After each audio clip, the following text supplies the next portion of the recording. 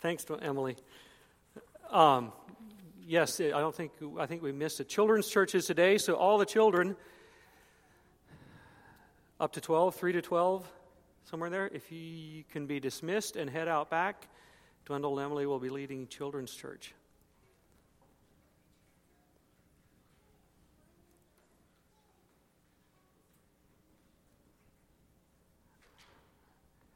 All right, so the rest of you, the few that are still in here, no.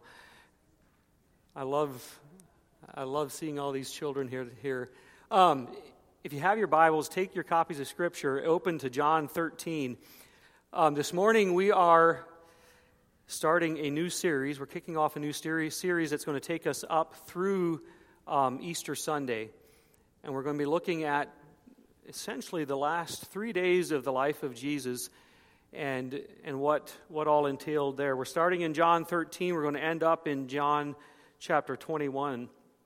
But you think about the last days of Jesus' life, how much of our faith hinges on what takes place in those 3 days.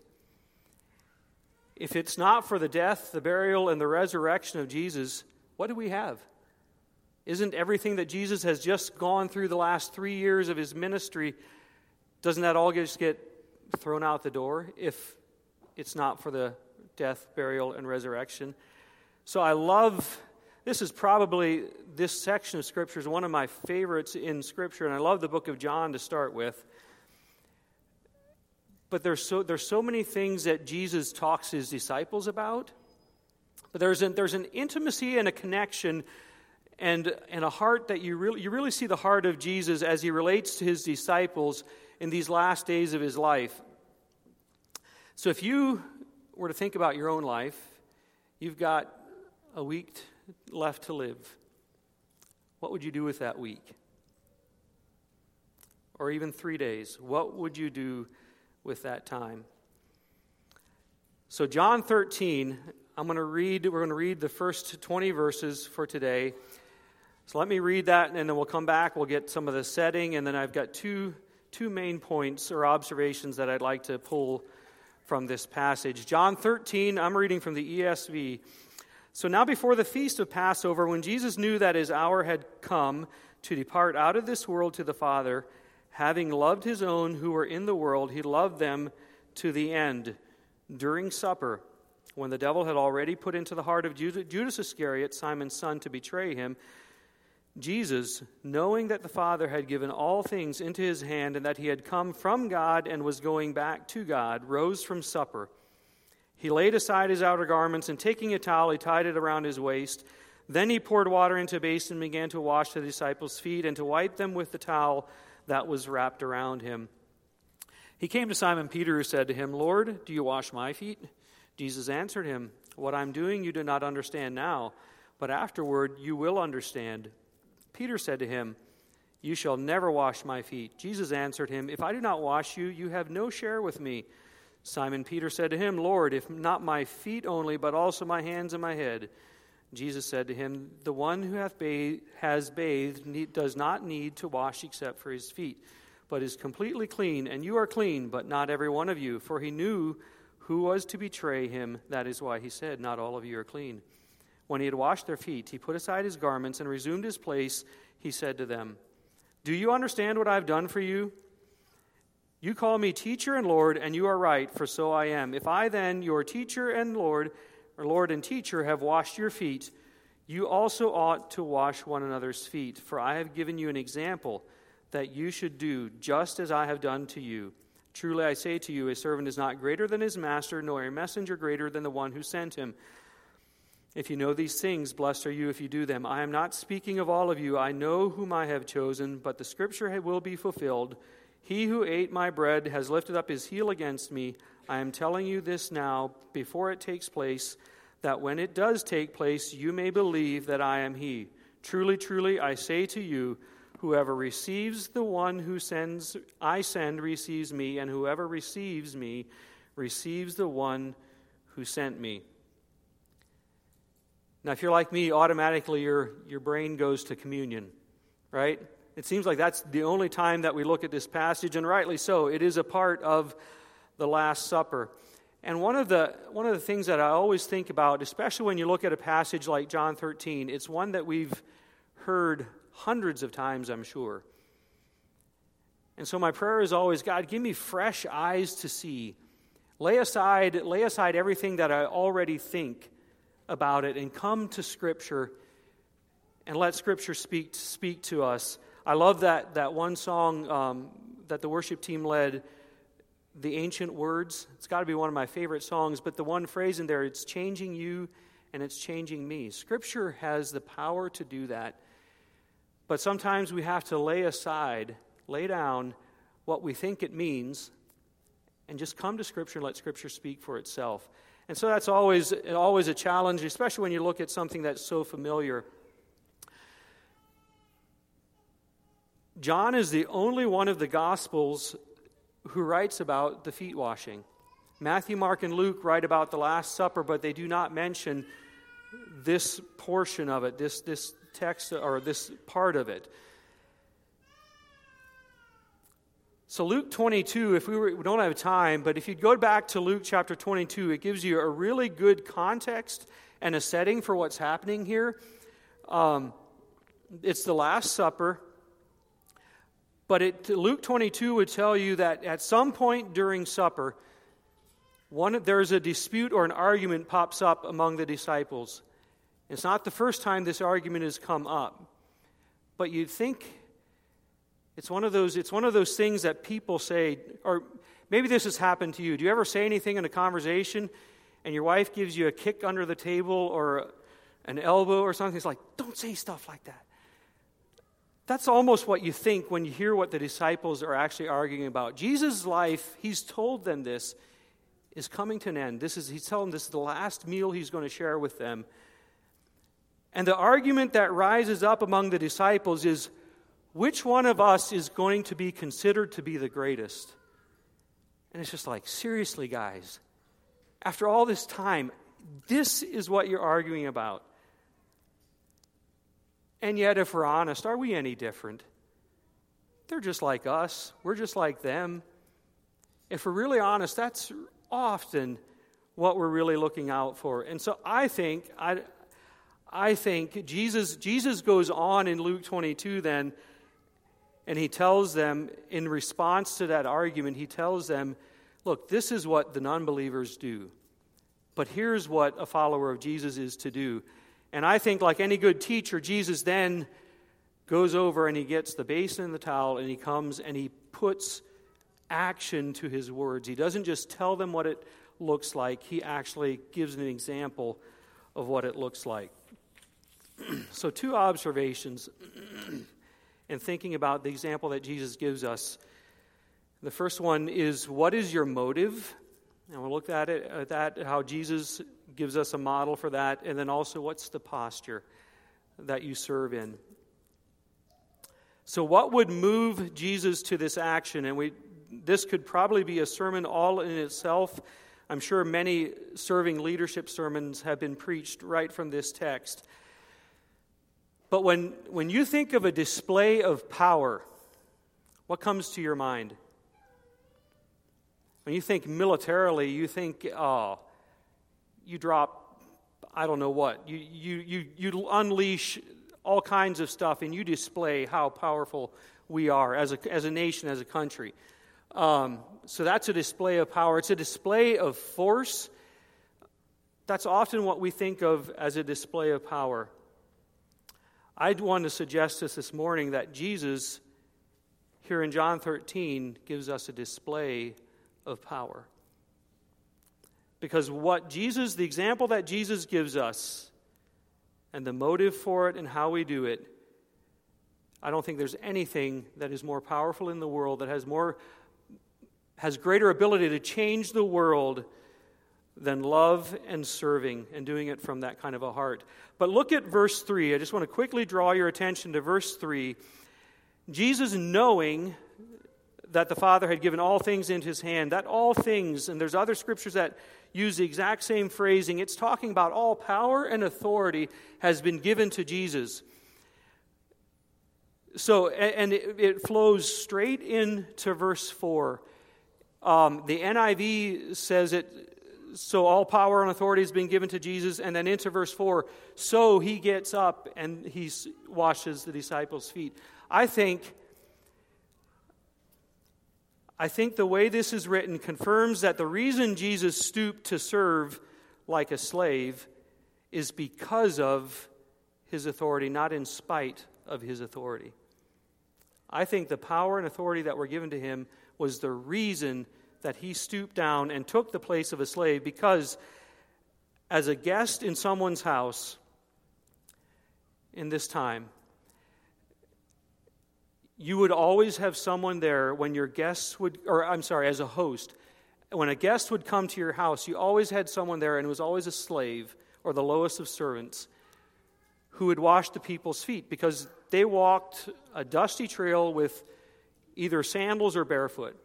So they might have gotten all cleaned up, and they probably did. But you get there, your feet are dirty. So instead of having the dirt tracked out throughout the whole house, a slave would come and wash your feet. Not a job I think I would enjoy. It was a dirty job, and there was a reason that the job was reserved for a slave. And yet Jesus, in a display of power, takes the place of a servant or a place of a slave, and he serves. It flies right in the face of everything that our natural self would say is right. Man would tell us, strive for position, strive for power, so that you don't have to do those menial tasks. Strive for power so that you can hire someone to do those things for you. When you have authority, you should be served, not to serve.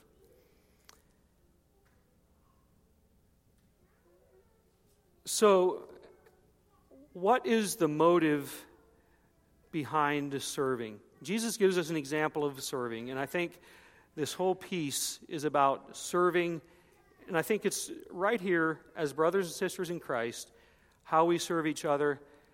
But how do we serve in our families? How do we serve in our workplace? How do we serve at school? Whether you're a student or a teacher, there's no one here today that this doesn't apply to. Everyone has been given a sphere of influence, from the oldest of us to the youngest of us. We've been given a sphere of influence, and what we do with that influence is a responsibility that we have. But what's our motive? I want to talk about motive a little bit, because I think our motive is key. Because I think the truth is, well, I guess you could argue that motive doesn't matter. It doesn't matter what your motive is as long as you serve and as long as you do and meet the need that a person has. What does it matter what your motive is? That may be true, but if our motivation is not out of our love for Jesus and a love for that person,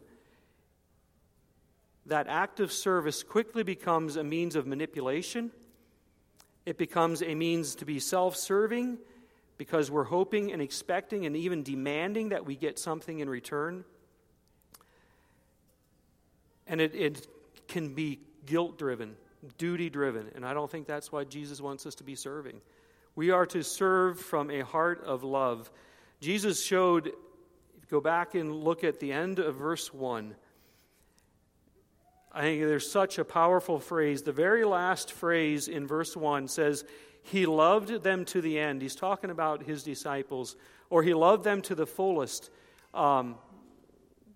Here again, I go back to the NIV because I think it words it really well. It says, He loved them to the fullest extent. And I don't think He's talking necessarily about the cross.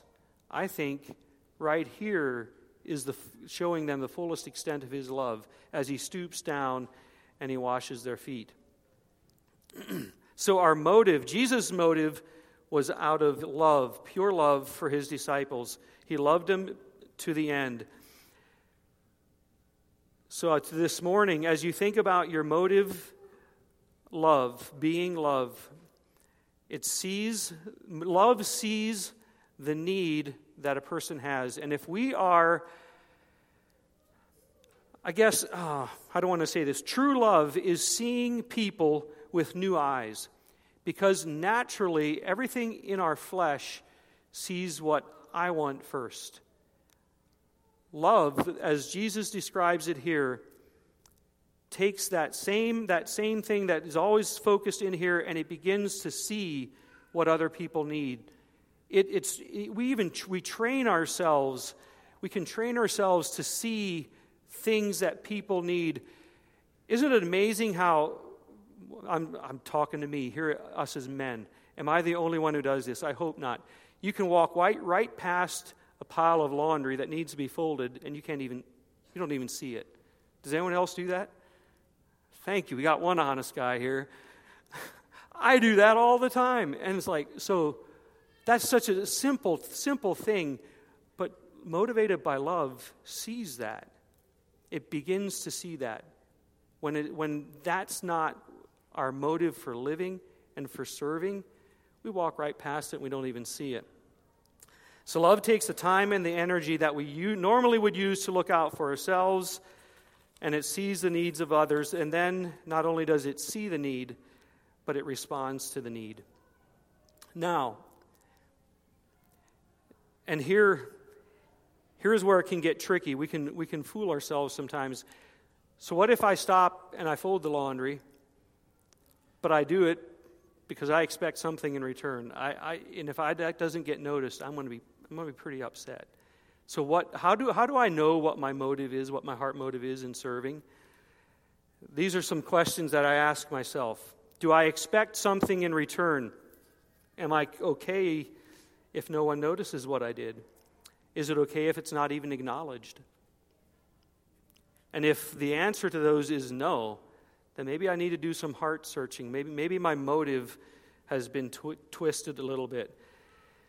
But there's another motive, and I think this one that we see here in Jesus' example, or that reveals what our motive is, probably more than anything else, is, am I selective about who I serve?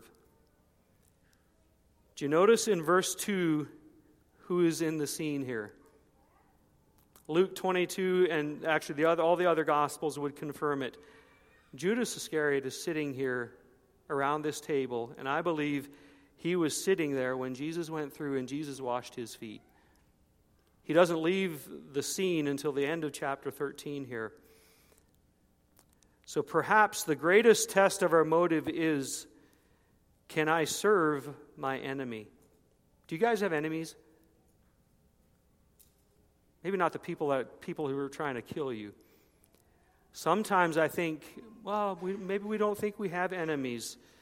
But I would suggest that enemies are often the people that are closest to us, the things that annoy us, the people that drive us crazy maybe.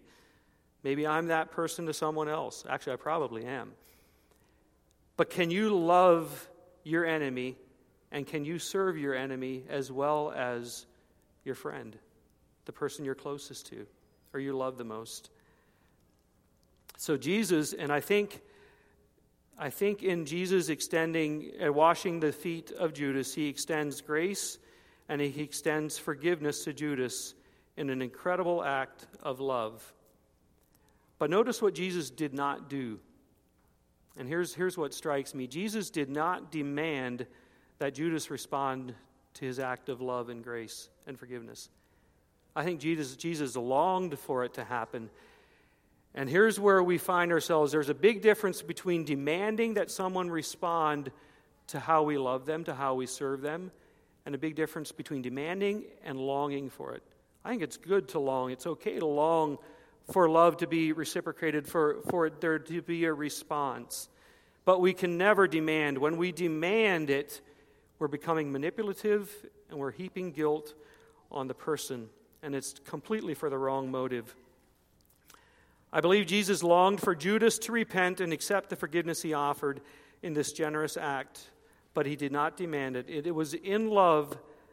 It was love that washed Judas's feet, and it was love that allowed Judas to walk out the door in verse 30. It didn't demand that he change right then. So check your heart. Do you love your enemies? Can you serve your enemies? Our motivation must be love. And what's our posture? Humility. And I need to move through these really quickly. So we're called to serve. We're called to do it out of a heart of love, not a heart that's working to manipulate and to get something in return. But we do it from the posture of humility. There's two different ways I want to look at humility this morning. And the first one I want to look at, think about it this way. If you are serving someone, that means that someone is receiving.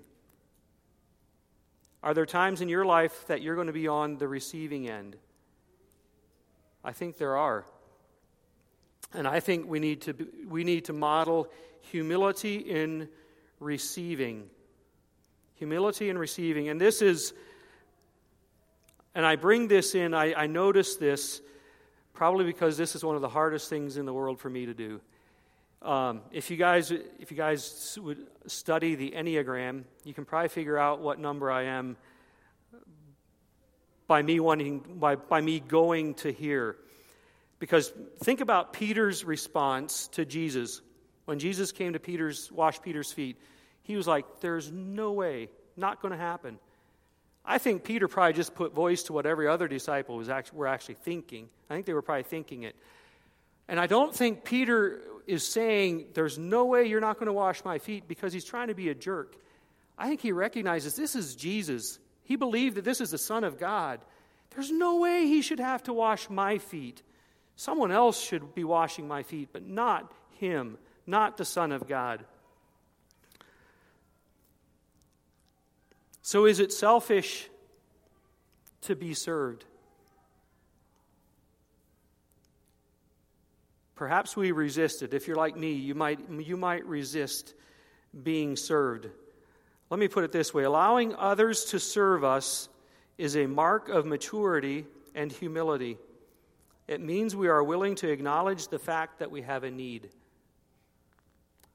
And refusing to acknowledge that fact that I have a need is usually and almost always it's going to be steeped in pride because it's too hard to accept that I have a need. Jesus himself,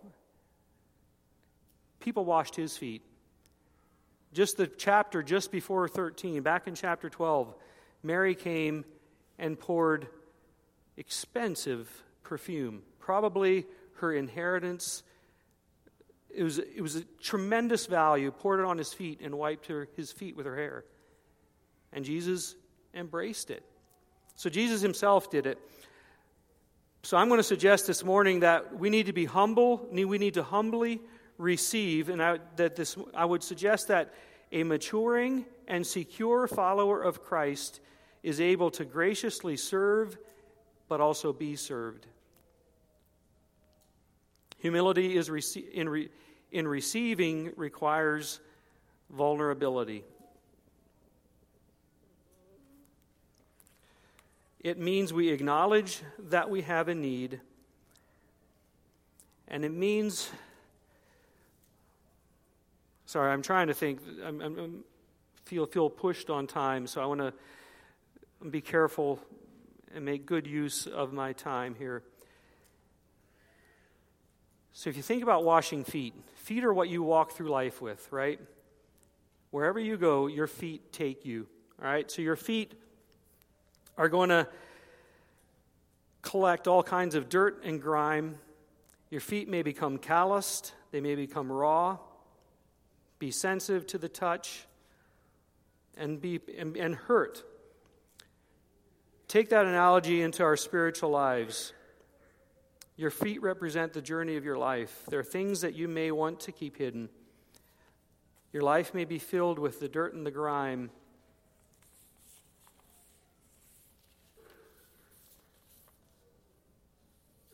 And I just lost my place.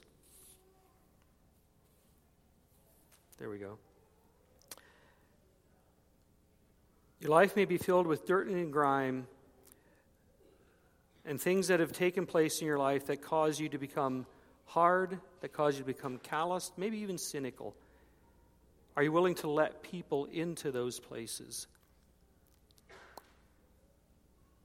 Humility in receiving allows Jesus and others, his people, to see and to touch some of those sensitive, callous, and even cynical places in our lives. And I believe that is what starts us down the path of healing and down the path of freedom. And secondly, humility in serving. I want to just look at this really quickly. And this is more comfortable for me to talk about than it is to receive. Humility in serving takes the focus from self and it puts it on the needs of the people around you.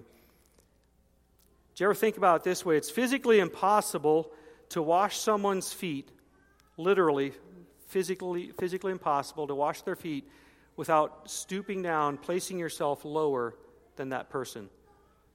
I guess unless you stand them on their head or something. You either elevate them up here so that you can wash their feet, or you stoop down before them and you wash their feet. I think that physical posture of washing feet is a physical picture of the heart posture that we are to have towards one another. It's a true picture of what humility is.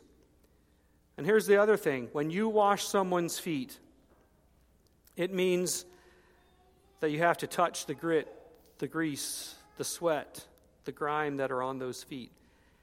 You can't just stand back with a hose or a power washer and start spraying it off. You actually get in there and you wash and you get the dirt on yourself. It's the whole idea of one anothering. It's serving. It's walking closely with that person. Humility in serving means that you and I must be willing to get our hands dirty. It means that we see the pain in the people around us and we walk with them in that pain, in that questioning, and in their struggle. There's incredibly practical sides to that as well, but we're going to just think about that. Ways that you serve. It means you get your hands dirty. You get directly involved. So in conclusion, talk about our motive for serving, which is love. We talk about our posture in serving and in receiving, which is humility. There's also a symbolic picture in this passage of feet washing that has a deep spiritual meaning for each one of us.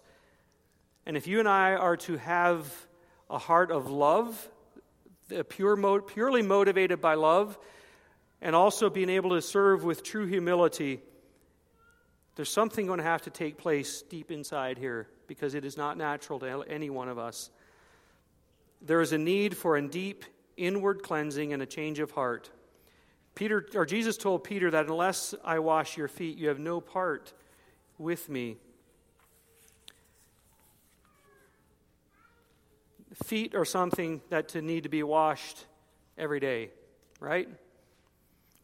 So this was a daily thing, and I think the picture in the spiritual metaphor, the symbolism is you and I's life need to be cleansed on a daily basis deep inside.